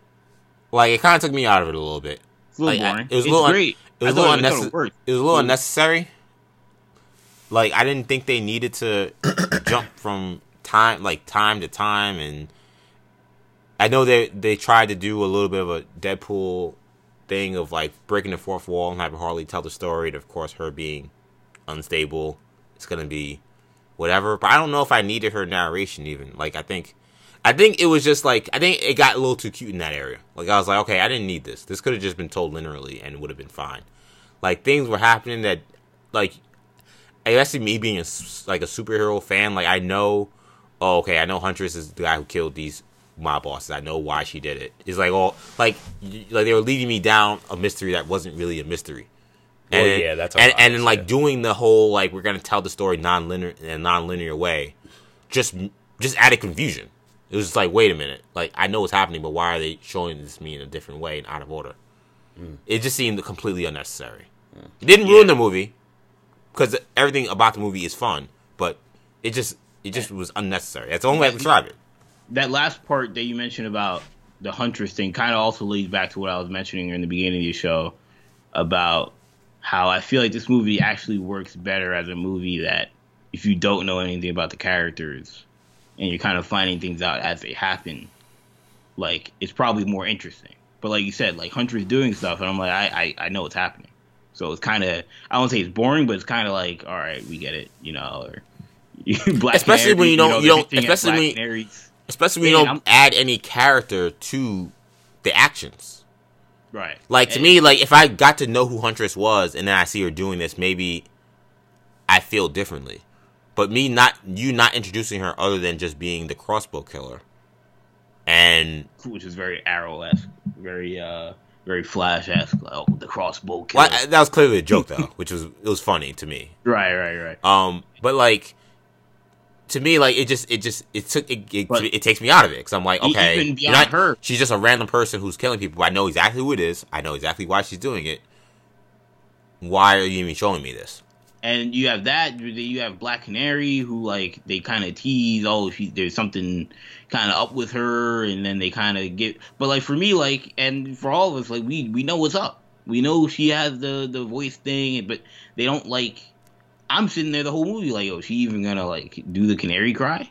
But eventually they do it. By the end, I'm kind of like, all right, whatever, you know, like yeah, that you didn't need that build up for that. I'm kind of like, all right, at least they did it, you know, like I'm crossing it off a list because like they were kind of messing around with it the whole movie, but they didn't really even establish that she didn't want to use it, like or so, why, like, yeah. That moment at the end where you know Montoya has to kind of get it out of her. It's kind of like, oh, I mean, I guess I get what they were trying to do, but you don't really feel it until it actually happens. So there are aspects of it where it's like, again, if you didn't know, it probably means more. It's kind of like, oh, wow, I didn't even know she could do that. Now I know what's happening. But like, if you do, you're kind of just like waiting for them to do things. So I think that was that was a little bit of a negative. Yeah, I agree. But overall, I think it was a very good movie. I agree. I think the best part of this movie for me was Ewan McGregor as Black Mask. Him and Victor Zsasz I thought were excellent. This guy has surpassed Gotham Victor Zsasz as the best Victor Zsasz out there. You know, although Gotham. Shout out to Gotham Victor Zsasz, man. Yeah, he was good. I think he just got watered down by like season 4. You know, they kept using him. I'm like, all right, we're going back to this guy. But no, yeah. I mean, I thought they had an excellent kind of chemistry. It worked. I thought you mentioned the Black Mask character. Obviously, they got him perfectly. I told Shamari if Suicide Squad used this same Black Mask character as a villain, that movie would have been 8 times better. Oh, dude, that movie would have been 100 million times better. They could have told a very similar story and used the Suicide Squad, and that movie would have been incredible. Just like this movie was very good. Yeah, but they told a story in that shows you a lot of times the villain and the plot is very important to a movie. You could have a good cast, good characters, but if the plot doesn't make any sense, it's not going to be a good movie. There were some interesting things about in early production of the movie. There were some leaks from Grace Randolph. She had said that the initial story was supposed to be, and this came out a long time ago. And I never really brought it up because you don't know what you don't know what's a spoiler or not. Yeah. But it turns out she was almost right. But she said that the story was supposed to be that Black Mask was trying to get a diamond, but that the diamond was inside the diamond instead of what ended up being was the Bertinelli code, whatever, to the account or whatever. But like her initial reporting is that the diamond was supposed to have like some sort of lewd picture of Black Mask, and that I guess he just didn't want it to get out, or he just like, and that was like, and people heard that and were like, this sounds so stupid. Like, what is this? Like, so it's interesting how like that got out. It sounded crazy. They may have changed it. They probably did because she was almost spot on what the story was. So I can imagine they probably were like, this isn't being received well. They may have even put it out there to see how people would react, but. I'll be honest, I could see that being the story at some point because I think that, in my opinion, there were definitely allusions to some kind of romantic tension between Mask and Zsasz. Oh yeah, they confirmed it a couple weeks ago. Okay, so I wasn't only picked that they were a thing. Yeah. But in the movie, they're less. It's more innuendo than it is fact. Right. Exactly. Which is interesting. I thought it'd be more obvious. I mean, it was obvious on a lot of levels, but I thought it'd be even more obvious than kind of it ended up being. But so that's part of the reason why, like, I think people were concerned. And it ended up being a story that, and also you could kind of tell the way Ewan McGregor's character was. that like I could see like in terms of like his like bounce off the wall kind of he's Black Mask. Yeah, he's kind of wild. Like I could see him doing something crazy, and then like that being the end of the story. Him willing to literally tear apart the city, right? So that he could so minuscule. Yeah, like, and that would have actually been funny. It would have been a bit. It's very Deadpool-esque, but I think they probably felt that's too cartoony. Yeah, it might have been a little too much. Yeah, it might have been a little too cartoony. Yeah, I think what they did was much better. And like I thought the story worked. I thought especially the backstory to Huntress, that could have been a movie. And it could be a movie. But again, we talked about in the beginning at casting and stuff, like people aren't going to see that movie. But from a story perspective, I thought that was an extremely interesting backstory that I think they actually kind of sold short by the end of the movie. They kind of like, they were hyping it up. And then by like the third act, they made it a joke. Yeah, they kind of made it a joke. It was kind of like, all right, I thought this was like really like this is a really serious character. Like, like a Nissa Al Ghul, Talia Al Ghul. It's like Daredevil or something. Yeah, like Daredevil. And now they're kind of cracking jokes. I'm like, all right, this doesn't really match. But they all have to kind of match the flamboyancy. I thought the Black Canary backstory and Montoya talking about I knew your mom, and she was like, well, where were you when she was dead in the ditch, and like them going with the whole idea that this Laurel Lance, Dinah Laurel Lance, is a legacy character just like she is in the comic books. Like that was, I don't know, I guess maybe because we've been seeing various Canaries in Arrow. Yep. I almost forgot like that was part of her story, though they've never included that in Arrow, obviously. I was like, wow, I was like, that was a really powerful scene. I was glad they added that. Yeah, I thought that was really cool. I liked, I love Black Canary in this movie. I liked the movie as a whole. I thought the movie as a whole was very well done. Shout out to Kathy Ann and Christina Hodson who wrote the movie. It's just very well done. Shout out to Margot Robbie. She did a wonderful job. Yeah, man. She is very, very talented, and she's fabulous as Harley Quinn. Yeah, she does a spectacular job. I think what's his name? Ayer. Shout out to Ayer. For casting Margot Robbie. I mean, she is Harley Quinn at this point. But yeah, I thought the movie was really good. All the acting performances were great.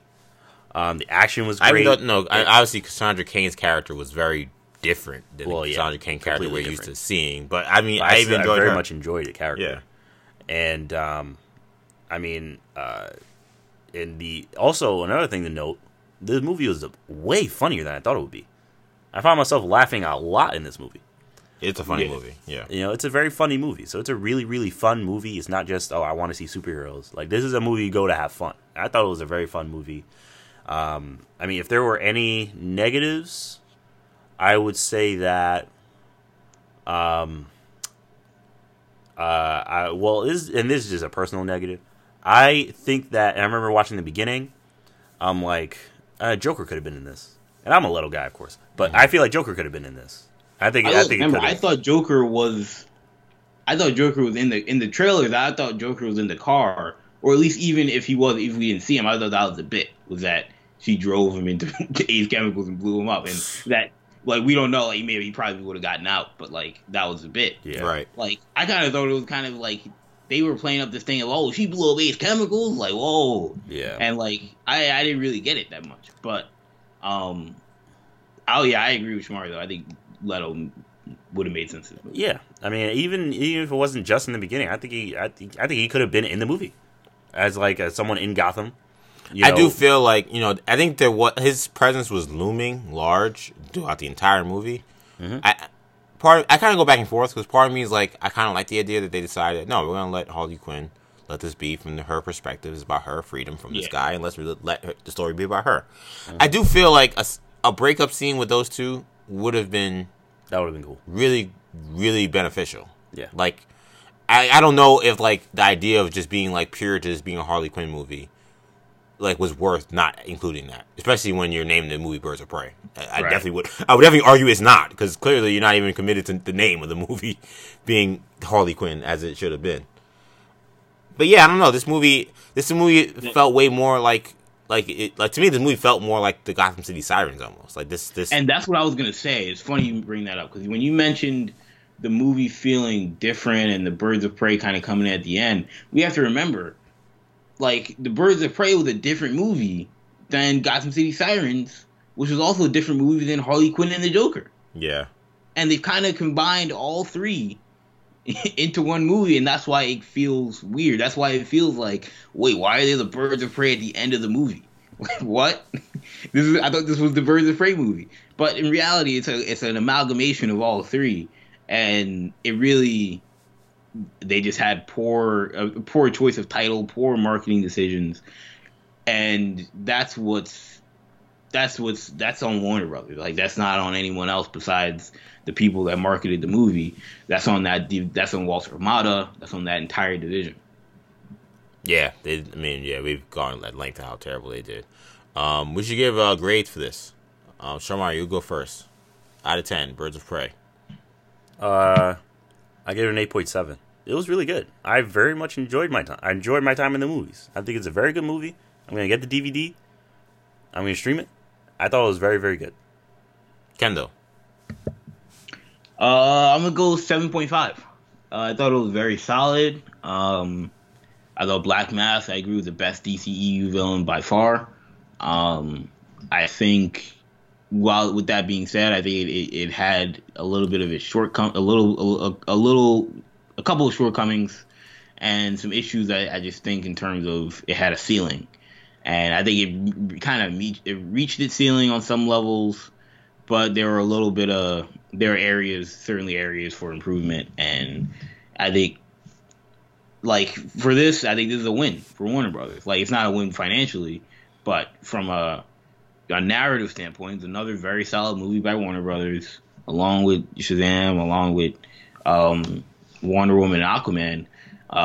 That's starting to become a positive streak now of good movies. And we didn't talk about it before, but real quickly, how much of this box score is also indicative of Warner Brothers still having to play catch up with how they started this DCEU? Because we talked about, because like, I've defended the Shazam box office score, but people have talked about how it wasn't as high as it could have been. And Joker did great, but that was maybe word of mouth. I think it has to do more with even beyond the entire DCU stain. I think Suicide Squad being a bad movie did not help. Like, it was a Suicide Squad spinoff, and that movie was bad. That's true. One thing that it's funny because I was going to argue the opposite, and this is something I didn't bring up in the last time the last time we were talking about the box office flop. I thought if they had relied more heavily on Suicide Squad, if they had made more references to Suicide Squad, like, say, Leto being in the movie, if they had made more connections to that movie, I think more people would have come to the movie. It's the same thing we've been talking about this whole time, where it's like they kind of like 1 foot in, 1 foot out with a lot of the stuff. Like, they did reference it a little bit, and like, yes, Robbie, like, she still has the tattoos and stuff, so she is kind of still that character, but there's no Leto.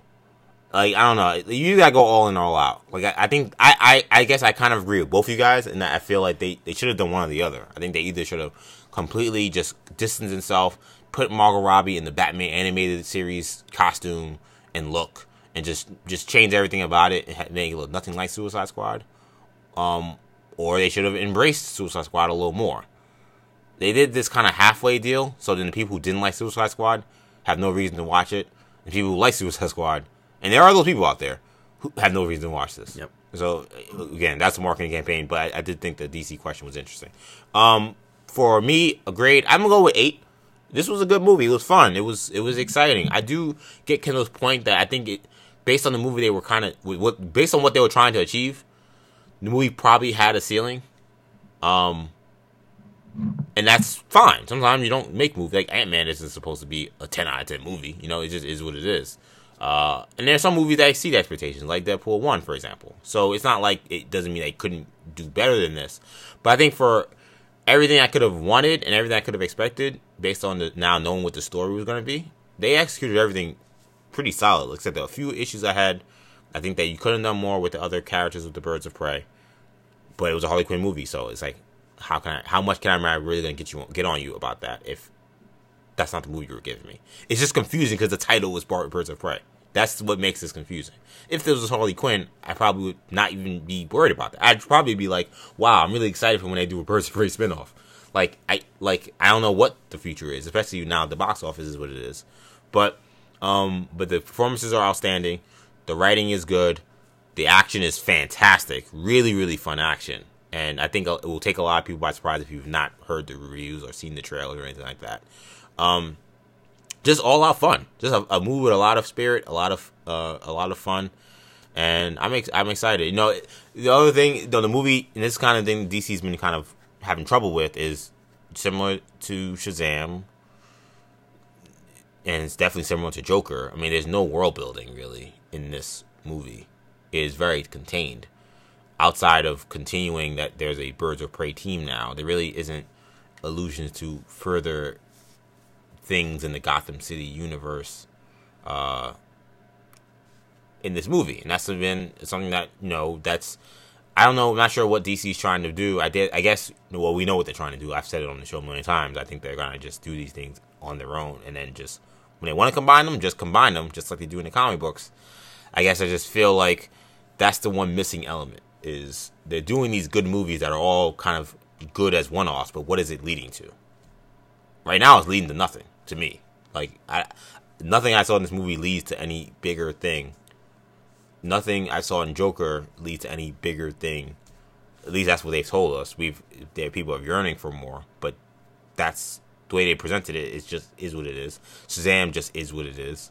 Like, at what point, do we say, okay, what are you just making just good solo movies? And that's fine. That's what you're doing, right? Yeah.